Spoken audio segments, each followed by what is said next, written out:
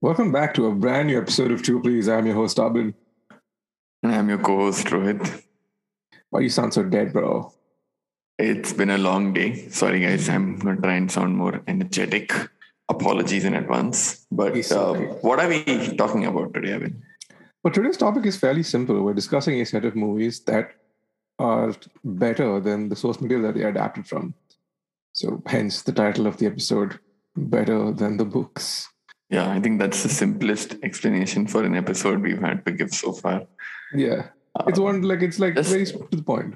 Just a couple of disclaimers, at least on my end. Ideally, we should have read all of the books, the source material for the movies we're discussing, because otherwise it just seems silly to pass judgment if you haven't. Exactly. Yeah. That was a big in my case. So in my case, I've read 2 out of the 3. The third one, I know for a fact, the movie is better than the book. I've read that the movie is better than the book. I haven't read the book per se. Also, I haven't read fiction in 7-8 years now. So it's just statistically harder for me to have read that in the recent past. But also, not all of my movies are from a novel. One of them is a short story. So one of them I haven't read. The other one is a short story, and the third one is very contentious. I think it's almost like a hot take. What I'm about to say. Interesting. So for me, I am kind of with you on the short story aspect. One of my entries is also a short story, but we'll get into it. But for now, let's start the show.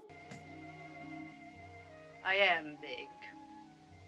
It's the pictures that got small.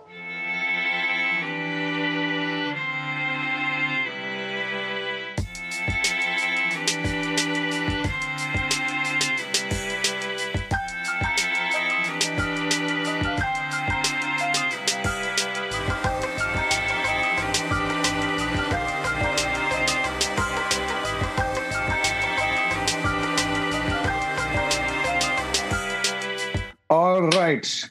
Let's not waste any time. Let's quickly get into this. My good sir, what is your first on this wonderful list? So I'm going to get the movie out of the way, for which I haven't read the book. So I sort of handled my faux pas up first. I'm talking about 1991's Silence of the Lambs, directed by Jonathan Demme, starring Anthony Hopkins, Jodie Foster, and a whole other bunch of actors. Based on the Thomas Harris novel, I think of the same name, called Silence of the Lambs, and it's part of a series of books around the character of Hannibal Lecter. Again, by no means am I saying, or by no measure am I saying that his novels are not critically acclaimed. They've been plenty awarded, plenty of acclaim, and by no means am I saying that Thomas Harris's novels themselves aren't critically acclaimed. Very popular. I think he was part of a lot of these bestsellers lists, very critically acclaimed as well. It's just that, in my opinion, a lot of movies which are better than the books happen to be so because there is this 1 or 2 standout performances which really elevate the movie beyond its source material. In the case of Silence of the Lambs, obviously it's Anthony Hopkins that plays Hannibal Lecter. If I remember my trivia right, he has 11 or 12 minutes of screen time. One of the shortest screen times to have won the Oscar. He won the Oscar for this role, and appropriately so. He's there for maybe 11, 12 minutes, but his specter hangs over the movie pretty much the entirety of it. While he's not strictly speaking the main antagonist of the movie, which happens to be somebody else. I don't want to spoil the movie, but nobody creeps you out.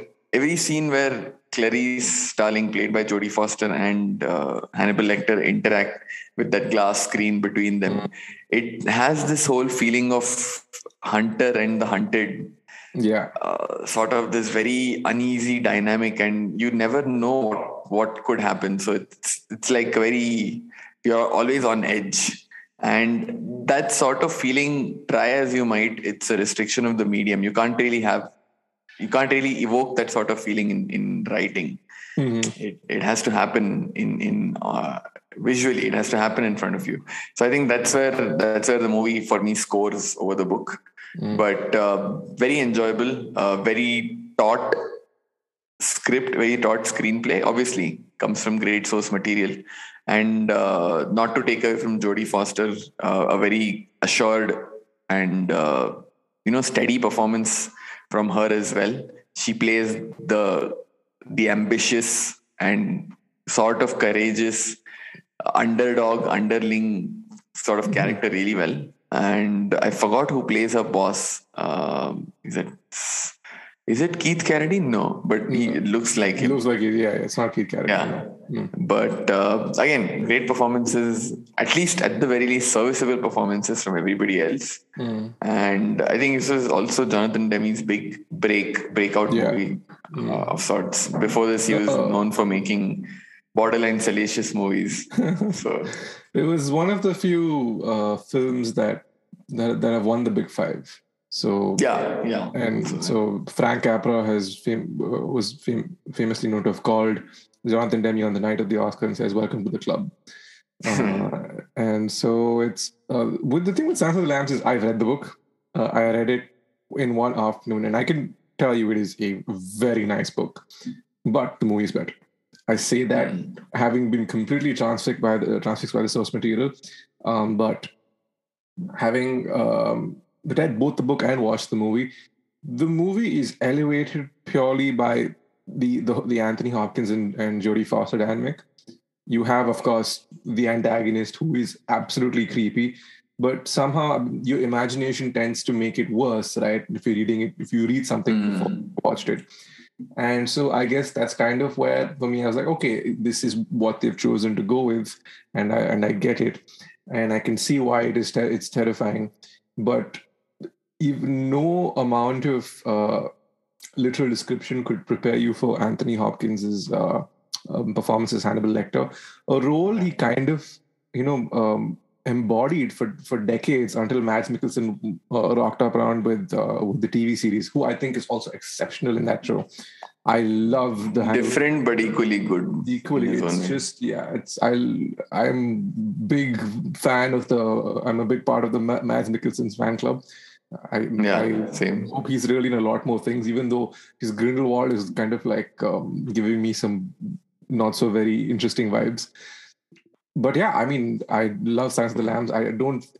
It would have been a rewatchable, but I just like Anthony Hopkins creeps me out. He's one of those weird. It has one of those. You remember the moment where he does the. Yeah, exactly. It's just a horrible moment that sticks. It's just, oh my god, I'm still getting like the heebie-jeebies just thinking about it. He's so damn good, and he's like this right now, an old man who sometimes listens to heavy metal music and goes on walks, and occasionally pops up in a Transformers movie. But back in the early 90s, he also was very much a character actor, and I think for him, when the big Oscar break happened, he was well known, but in the acting circles, I think Elephant Man was probably where he was exposed to global audiences, but this was his time to shine. Exactly. So I was, 91 is the year we were both born, so I don't think either of us would have caught this till, I think, for a good 15 years, because it's just terrifying. My parents, my father, that I mentioned, oh my God, that movie really creeped a lot of people out. A whole generation of Gen Z, of Gen X kids. Yeah, I would say Gen X, right? Yeah. And so they were, and he's like, we'd just rather not have you watch that. And then a couple of years later down the line, found the book, found the movie, creeped out all the same. So because Hannibal Lecter, I'm never able to comfortably enjoy a glass of Chianti. Like whenever if I do order it in my head, I'm like, okay. I love how there are like these weird things, like they come to you at random moments where you have these associations with a glass of wine and a serial killer, and it's you're just like, okay, why does this happen? But I guess that's just our reality at this point. So that was my first movie. Better than the book, I would say Silence of the Lambs. What's yours? So this is a book I have not finished and I kind of like justifies my point really. I've read, let's say, 3/4 of the book, and this is Christopher Priest's The Prestige. Hmm. And comparing it to the movie, and I won't get into much about the book because the book's a bit of a slog. It's told through, it involves the grandchildren of the two magicians involved. It is very boring. The twist is ruined halfway through. I mean, a third in. But seriously, Yeah, it's just like it's this. It's not very taut, is I would put it. I think The Prestige, in my opinion, is a near perfect Christopher Nolan movie. yeah, I absolutely adore it, and I think this is the right amount of Christopher Nolan. it really is. I feel like this was just the right. I mean, we caught him at a wonderful time. I think The Prestige is 2007, so it's in between Batman Begins and The Dark Knight. So, which is like Christopher Nolan's sweet spot, and where he's just about doing. He's not entirely riffing off of Heat, but at the same time, he's kind of like he's taken the source material and cut it down and to make a really engaging story. If you know me, if anyone's known me, that I have like vouched for The Prestige, and I've tried to get like loads of people to watch that movie. It's not an easy watch. I attempted this with my father, and he was like, I didn't understand what quite happened here. So, I mean, this is a strange one because you have to pay attention. Right? It's literally the tagline of the movie. It's one of the most quotable lines from the film is, "Are you watching closely?" I mean, the film is literally split up into three parts of a magic trick, like it states at the right at the start, right? You have the pledge, the turn, and ultimately the prestige. And if you really think about this, the premise of the movie is extremely simple. You have two warring magicians. One of them comes up with an insane trick for the 19th century. The other magician can't believe the reasoning behind it is so simple, but and goes way above and beyond to find out what his secret is and surpass him. It really plays into the whole madness of men when it comes to success, and to what extent people will go for rivalry and to be number one. It's essentially a movie about unhealthy obsession. Yes.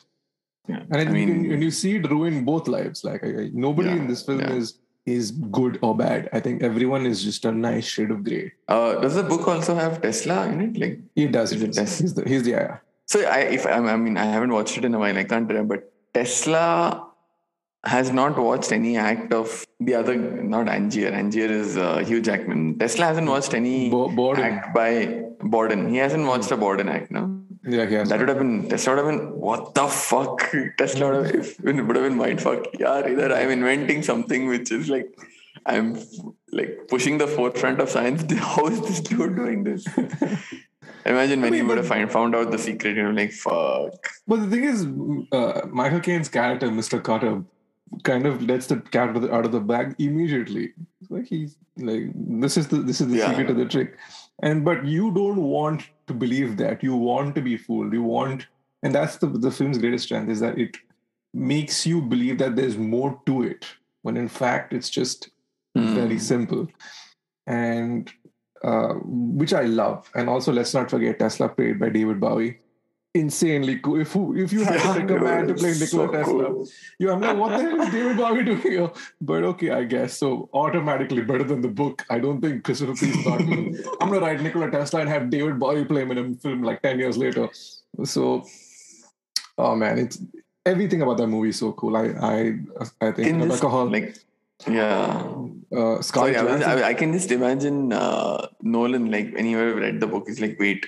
So here, the entire plot of the movie is pretty much explained in the first 2 minutes, but the audience is never going to get it. And I'm going to layer it and, like make it this intricate, complicated thing. I can see like Nolan's direction slowly come up. Yeah, let's do this. That movie holds up. I watched it very recently and I thoroughly enjoyed it. And I recommend anyone who has not seen The Prestige, whose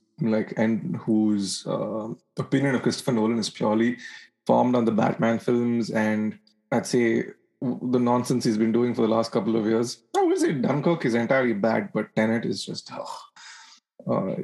infuriating. But I would highly recommend you to check it out. If you haven't checked it out and you don't know nothing about it, go in blind. Strongly recommend. Yeah, highly recommend you check this out.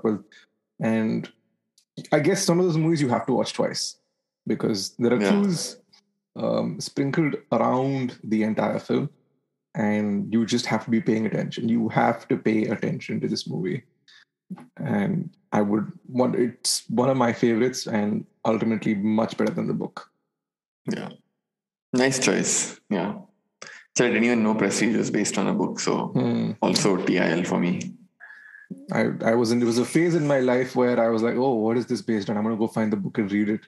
Okay. So my second movie that's better than the book is a movie that's based on a short story, and for the IMDb generation, often believed to be the best movie of all time, because I don't know if you went through that phase where IMDb ratings were everything, and this is the highest rated movie on IMDb.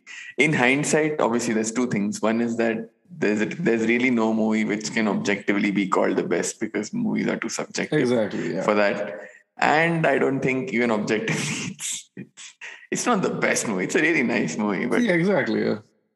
So, I mean, for those of you who haven't caught on to the clues, I'm talking about 1994's Shawshank Redemption, directed by Frank Darabont, starring Morgan Freeman and Tim Robbins, who plays Andy Dufresne, and Morgan Freeman plays a race-swapped, supposed to be Irish in the story, but it's Morgan Freeman that plays him in the movie. And therefore, the nickname of his character is Red.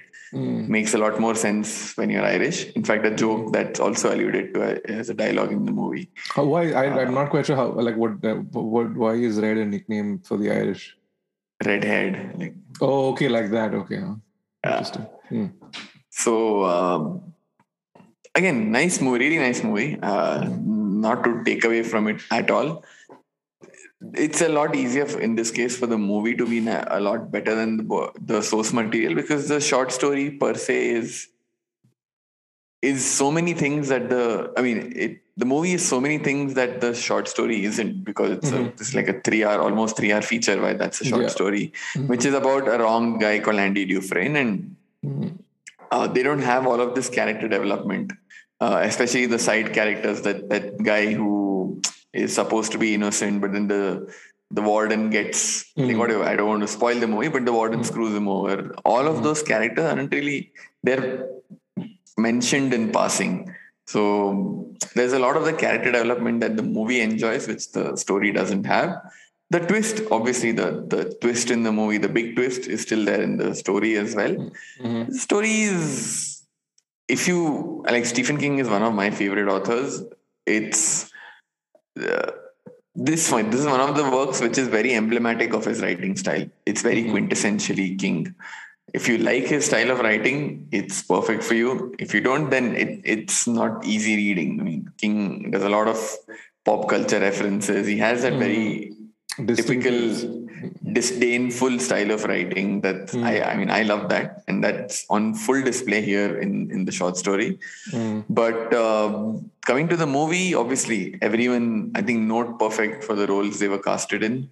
Great screenplay. The movie ambles along gently. At no point is it too fast, and you don't really mind it, because there's a movie's peppered with these beautiful moments periodically. Like even the whole montage of that old guy who's released from prison and finds it hard to reintegrate into society. Such a beautiful statement on the institutionalization of prisons and how it sort of takes away your ability. Yeah, exactly. So there's a lot in the movie to keep watching. It's very easy on the eyes. It's very easy narratively.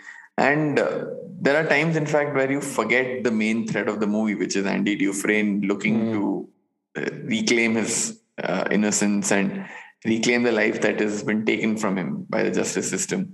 You're enjoying the movie, and suddenly the last half an hour, everything just comes to a head, which is, again, brilliant. Like the way all of the threads are resolved.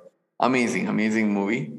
I love the movie. It's just, having heard of it as, best movie of all time. Yeah, I think the hype kind of kills it, and I feel that happened to me when I watched it years ago.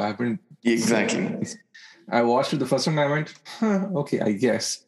part of you is ready to rebel, right? When you have that expectation, you're just like, you know what? I don't want to like it that much. Maybe, I don't know, maybe it's just the journey that we all go on. Like there are films we adore growing up, and then when we watch them, let's say now we're like, okay, I don't quite see the appeal to it. And I had the same issue with this and Fight Club, because I felt both the movies were, and funnily enough, that's also based on a book, and the author himself says it's better than the book. So I was debating including Fight Club on my list, but I didn't because I don't like Fight Club. Okay. Like which Fight Club? Are you like the Brad Pitt Fight Club, or are you talking about like Sunil Shetty's? The movie? No, what? No, not Sunil Shetty's. Why would I talk about Sunil Shetty's Fight Club?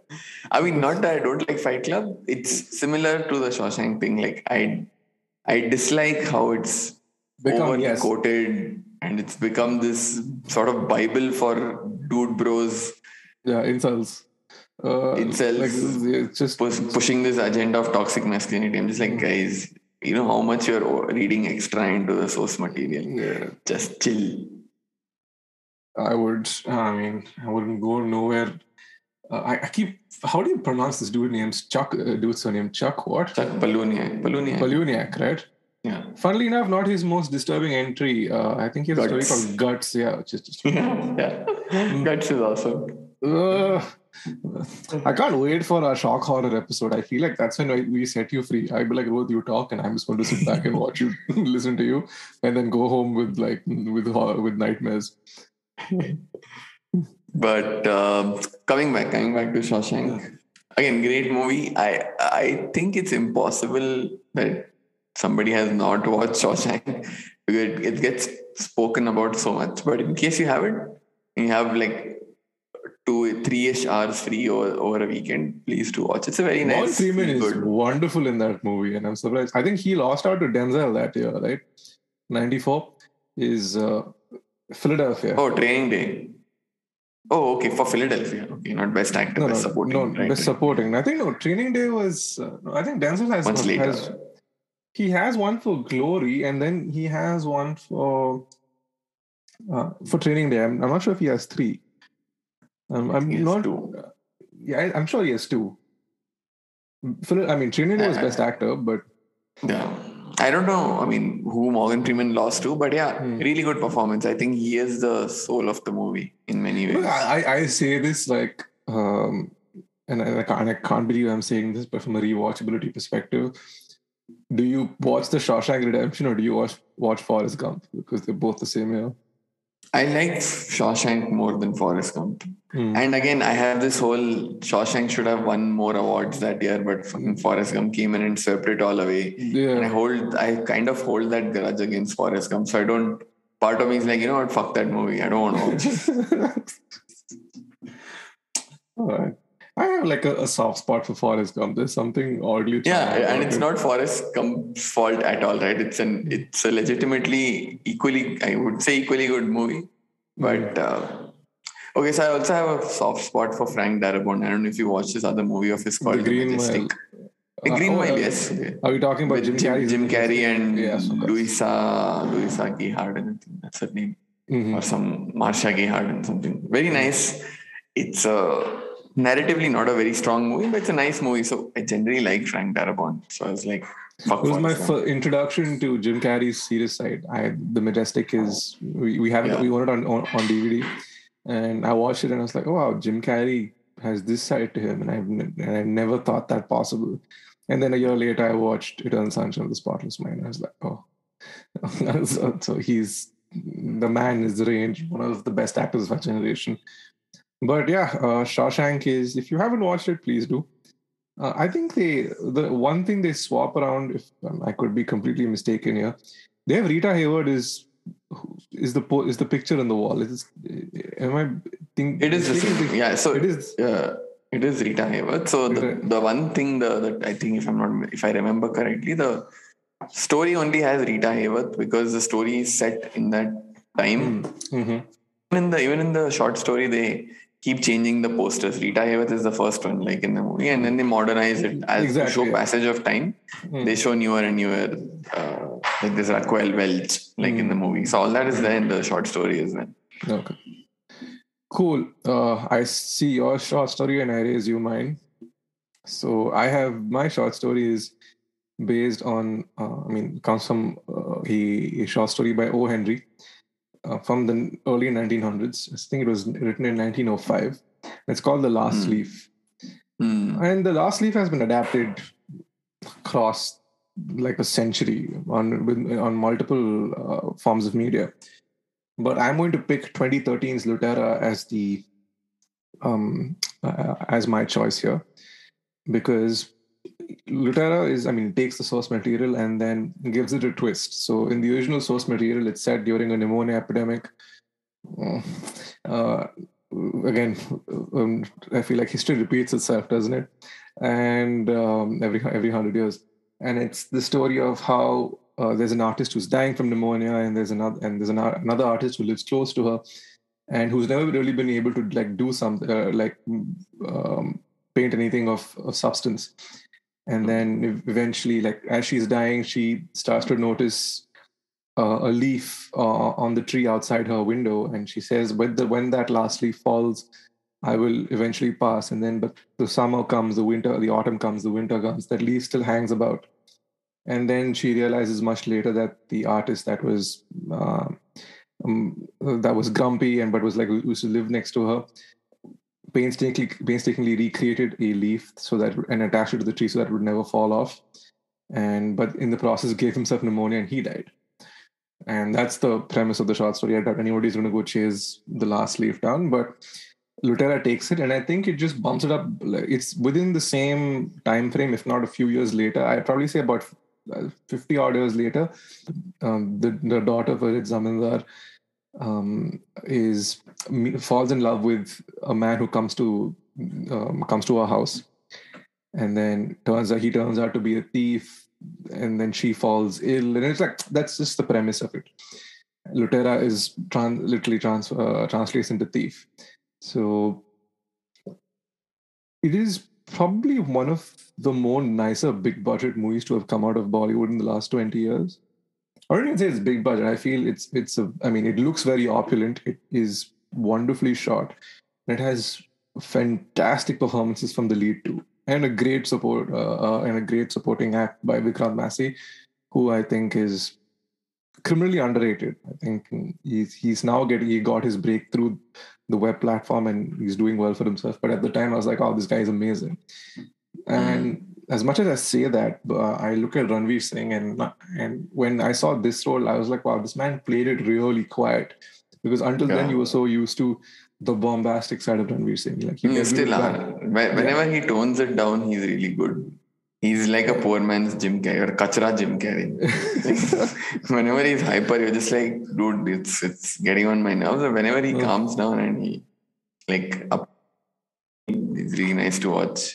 Gully Boy being another example where he's not some hyper coked out psycho. He's a guy who has issues and it shows, and he's very solemn. He pulls it off really well.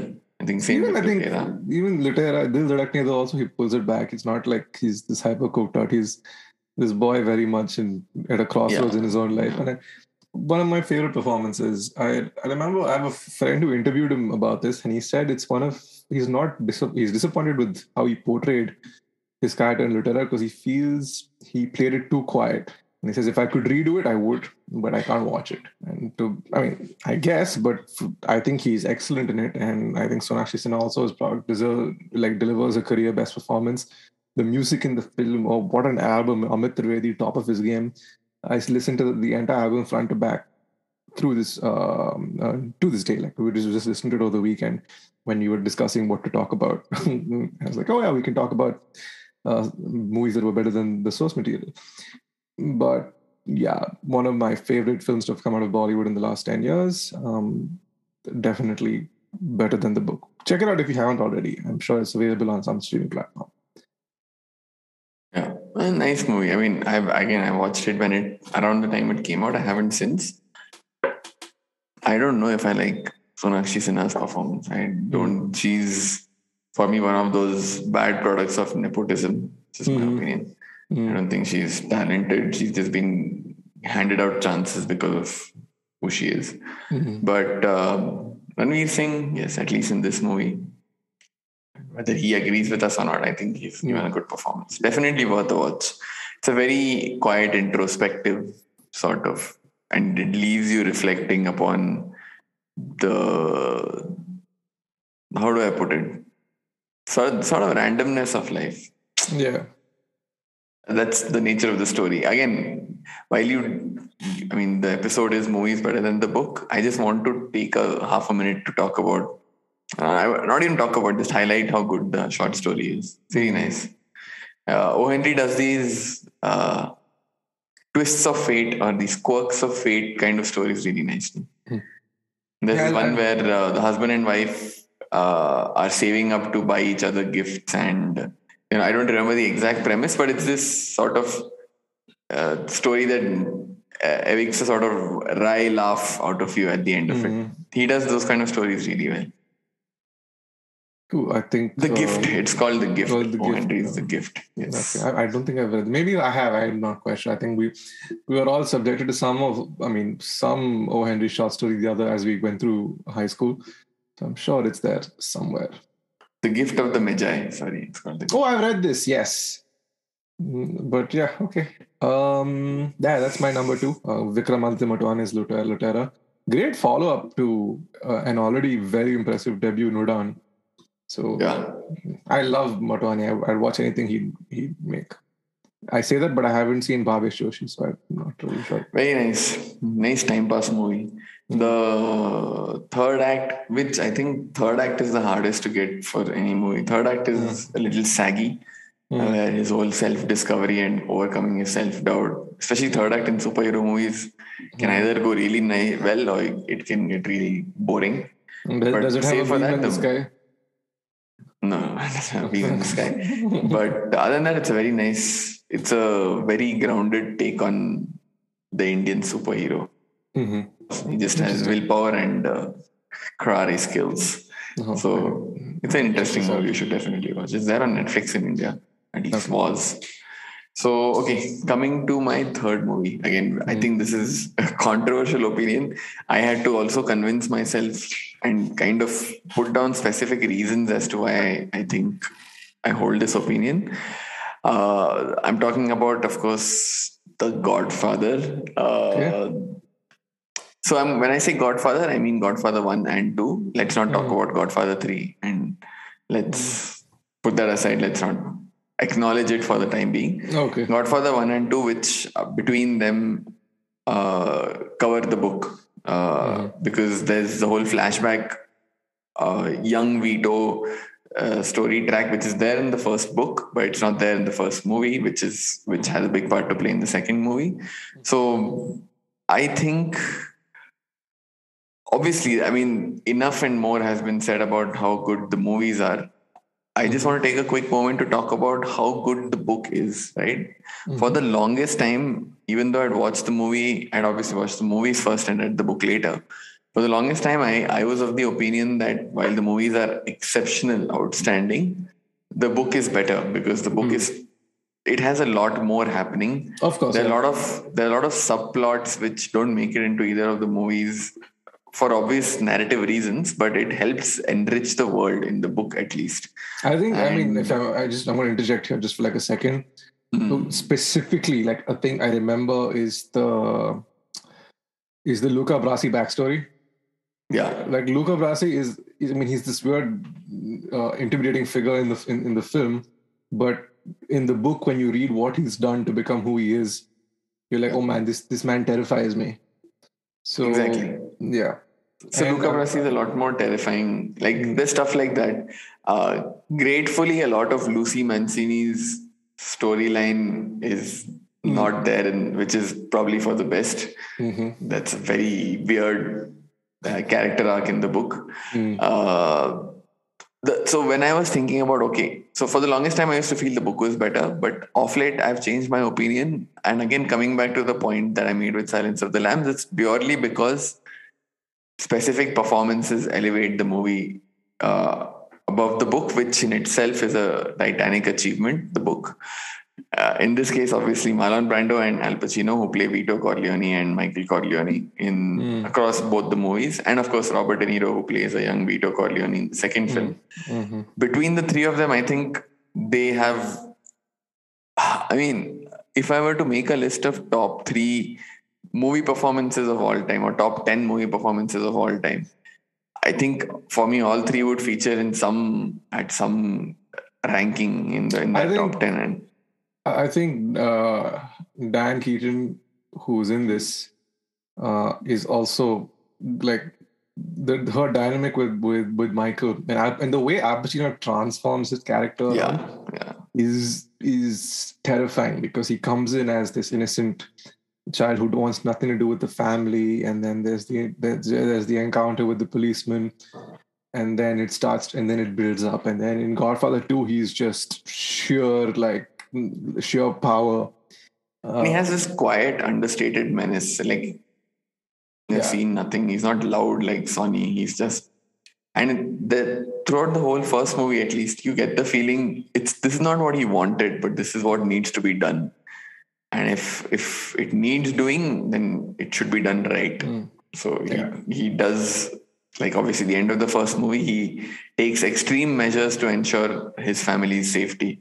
And I mean, I'm not going to get into the nitty-gritties of the movie because there is enough and more. Like you want to read, you want to hear, you want to watch. There's tons of content out there telling you why Godfather is. There's a new TV show coming out on the making of the Godfather. Amazing. And I think that's the sort of property where no amount of content is too much. If you make a documentary on Marlon Brando's jawline, I can watch that also. It's endlessly entertaining, endlessly fascinating.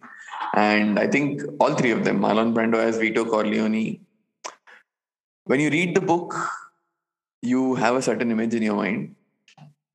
When I watched the movie, for the first minute or two, I was like, I'm not sure if I'm on board with this interpretation. But before you know it, you're just like, oh, wow, this is Vito Corleone for me. I mean, he was 48 when they made the movie. He actually looks, behaves. Yeah. It's amazing. It's amazing. And then he went on to play Jor-El. So, man, Marlon Brando is the most random career.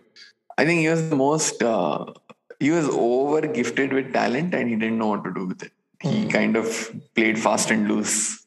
Very much so. There's plenty of horror stories around him as well. But in terms of even like as the rewatchables call it, heat check performances, people who were there for the shortest period of time but made a lasting impact. James Caan as Sonny Corleone is really good. Like he's this loud, brash cat who pops up, and every time he's in a scene, you're like, okay, what is Sonny about to do now? Yeah, and yeah, like what would Sonny do? And I agree with you in the fact that it's probably like the book has a fair bit of fat. Some of it is important, but like the Lucy Mancini story, it can be avoided.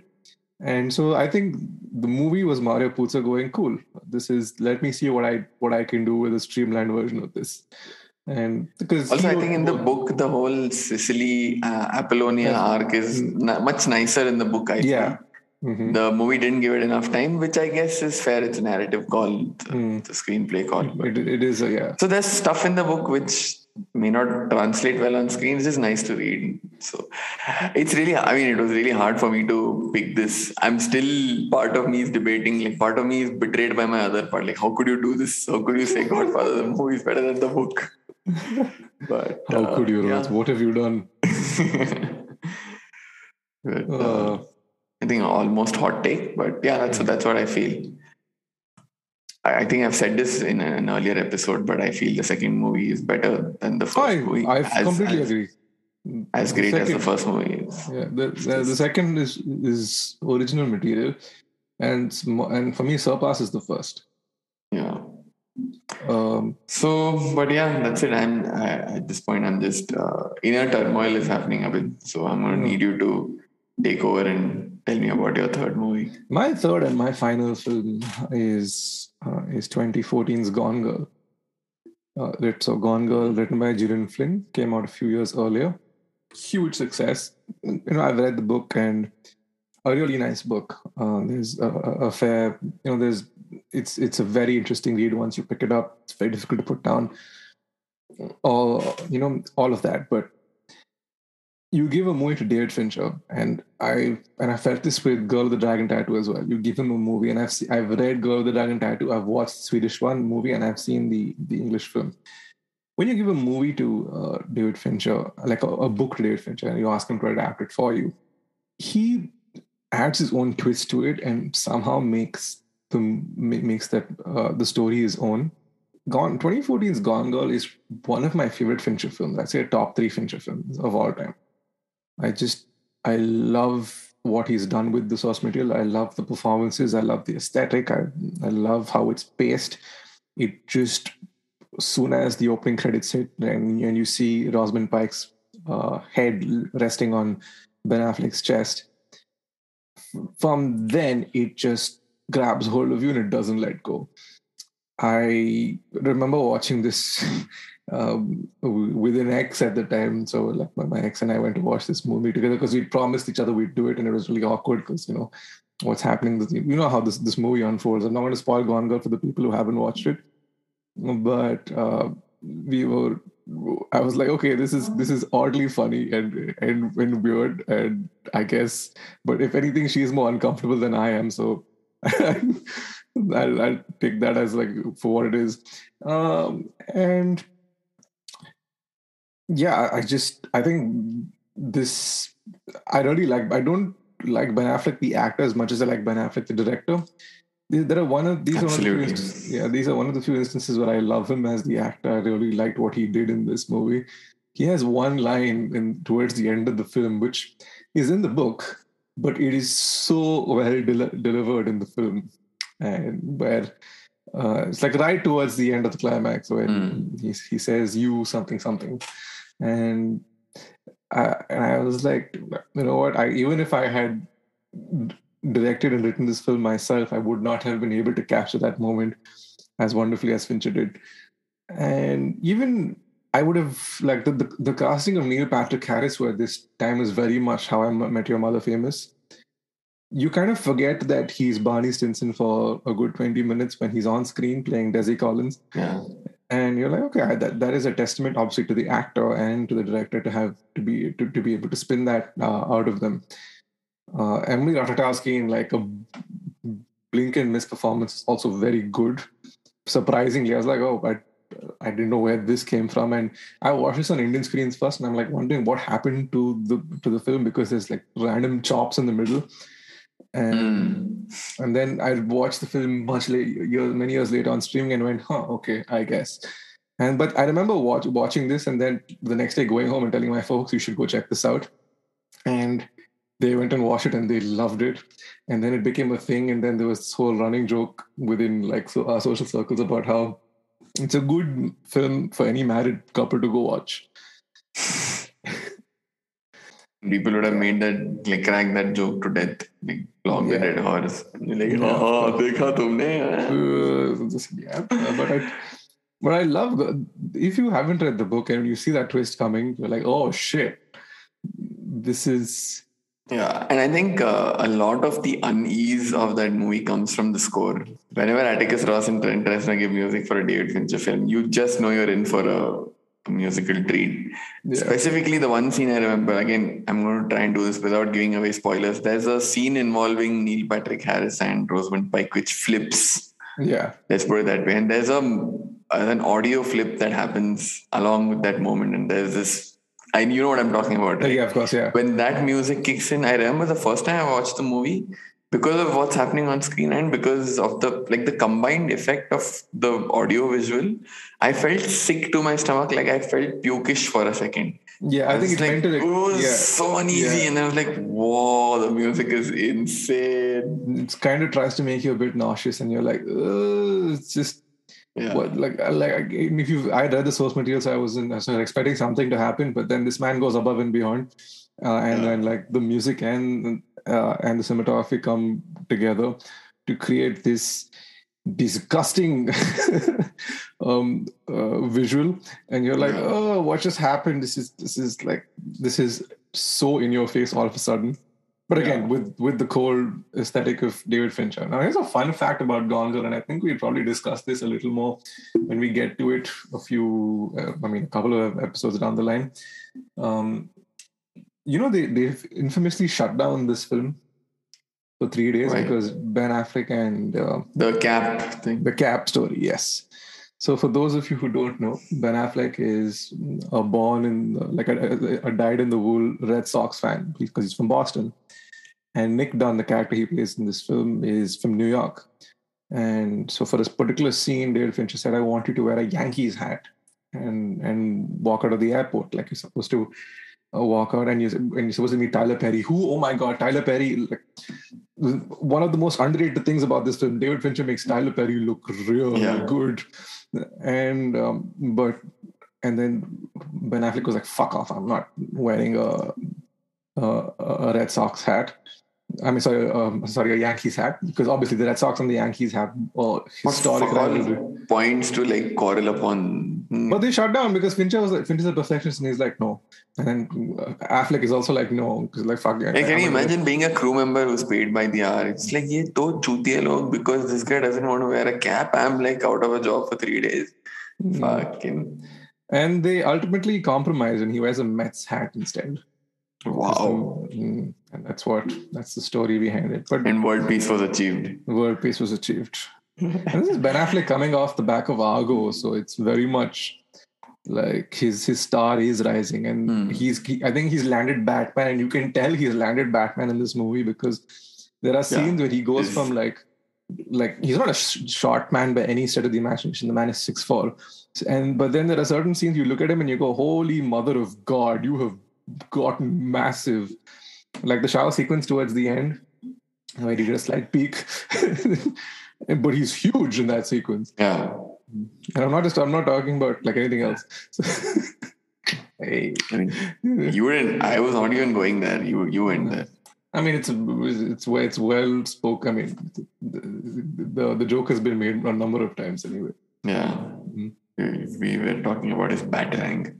Anyways, oh God. So the other point I wanted to make, I think the one of all of the casting of the movie, the one they got most bang on is Rosamund Pike as the lead, because in all of her other movies also she has this sort of cold, standoffish energy around her, which suits perfectly for a role in the movie. So I'm surprised she didn't win that year. I don't know what won in her stead, because she was intimidating, she was sexy, she was terrifying, and I was like, wow, I did not expect this out of Rosamund Pike, because yes, I've seen Rosamund Pike. Yeah, it's just like, I would have never picked Amy Dunn to be Rosamund Pike, but when I watched the movie, I went, you know what? Nobody else could have done this. Probably could have done this as effectively. She embodies that character so well. My favorite performance that year in a leading role. She should have won. And if you have not watched Gone Girl, why? Because you should watch it. I introduced a friend to it a few years ago before all the pandemic started, and I was like, dude, we'll watch the first 10 minutes. If you don't like it, we'll switch to something else. Within 10 minutes, she was hooked, and then like she was screaming. She was thoroughly into the entire story, and at the end, she's like, dude, that was so fucked up, but I loved every moment of it, and I think that's the best, the best thing you could possibly say about Gone Girl. It is disturbing, but it's such a fun watch. Speaking of David Fincher, actually, I just remembered he was supposed to direct Silence of the Lambs. Last minute, he dropped out, and Jonathan Demme was brought in. Oh, interesting. I don't know. I think it would have largely been the same movie, no? I think aesthetically, it would have been a little more different. I think it would have just more of those muted colors. I think visually it would have been different. And but, sound. I mean, the Silence of the Lambs is plenty disturbing as it is. But I'm glad. I mean, that's a great what if. What if he got Silence of the Lambs and then he doesn't end up doing Seven? He doesn't end up doing Fight Club. He doesn't end up... I mean, like his career trajectory could have been so much more different, because I think he... 91, right? So I'd say 86... No. 79 was Alien, right? Or 78? 79 was Alien. 82, 83 was Aliens. Aliens, and And Aliens this was 3 the was, third one, no? yeah. So I think 87, he 88, yeah. so he kind of almost went, like he almost quit Hollywood over Aliens 3 because there's so much studio interference. And he was directing music videos at the time. So I think that's kind of how he cut his teeth. And it's really funny, because he got big through music videos, and his other compatriot who was also doing music videos at the time was Michael Bay. And so that that career trajectory always amuses me, to see as to how those two have like Third blossomed. fascinating career trajectory of somebody who also used to do music videos, Spike Jones. Oh, of course, yeah. Spike Jones is That's like another completely third different career trajectory. And he has a wonderful documentary on the Beastie Boys. I think he kind of grew up around them, so it's on Apple TV Plus. If for those of you who haven't caught it, really nice. It's a live interaction. I mean, it's Beastie Boys presenting the documentary to a live audience as it cuts between footage and them talking about it. And it's obviously directed by Spike Jonze, so it has a very Spike Jonze-esque feel to it. But yeah, I mean, all of these musings aside, coming back, yes, I would definitely endorse Gone Girl wholeheartedly. Again, another movie to go in absolutely blind. Don't read anything. Don't like watch anything else. Just go into the movie blind. You'll have a great time. And I think you're right. If you're not hooked in the first 10 minutes, then this is probably not the movie for you. If you are, you're in for a ride. Because you can either be hooked or you can be really uneasy, because the movie is very uneasy to watch. It's just like there's always like something crawling up your shoulder at some point, giving you some like you're just in a constant state of discomfort. But yeah, I think that's those are our movies. Good set of movies. Yeah, and very interesting set. At no point did we diss any of the source material. So yes, I thought we were going to do that. I mean, I kind of shat on the source material for The Prestige a little bit. Yes. I mean, it's there, it's cool, but it's boring, and there's no David Bowie. So, I mean, any situation is immediately improved with the addition of David Bowie. Yeah. I look at Perks of Being a Wallflower. Oh, that tape is supposed to be so in the book. Well, that's another candidate for better than the book. And Perks of Wallflower, the book has a very sad ending. I'm not saying the movie doesn't either, but the song that they play, I remember now, the song that they play for in the tunnel is Landslide by Fleetwood Mac, which is one of my favorite songs ever, because if you pay attention to the lyrics, it's just absolutely it's heartbreaking, but it doesn't seem to fit the mood the whole tunnel sequence is supposed to emphasize. And I mean, Stephen Chbosky, who wrote the book and directed the movie, ultimately flips out Landslide for Heroes, which just makes it so much more better. I love that entire sequence, and it was on my feel-good films for the soul, right? I think it was when we spoke about Bugs. It said this most. Yeah, the exact same thing. So I'm like, it like that episode literally ends with a cover of Heroes. So yeah. I think on that bittersweet note, we come to the end. But yes, let us know if you found any movies that are better than the books. I really wanted to talk Jurassic Park. I really did, but I feel like that deserves an episode by itself. Yeah. Also, I was like, should I mention Prisoner of Azkaban? But then I'm like, dude, how much are we going to mine Harry Potter? Yeah. I like both of them as their own things. Yeah, I love the book and I love the film as well. So I guess they can exist in their own little happy universe. I'm going to go sleep in self-loathing because I dissed the Godfather book. But I think, that's the episode for us. Indeed. We shall see you on the next one. Do we know? I don't think we know what we're talking about next yet. Hey, we're doing that Crass trilogy.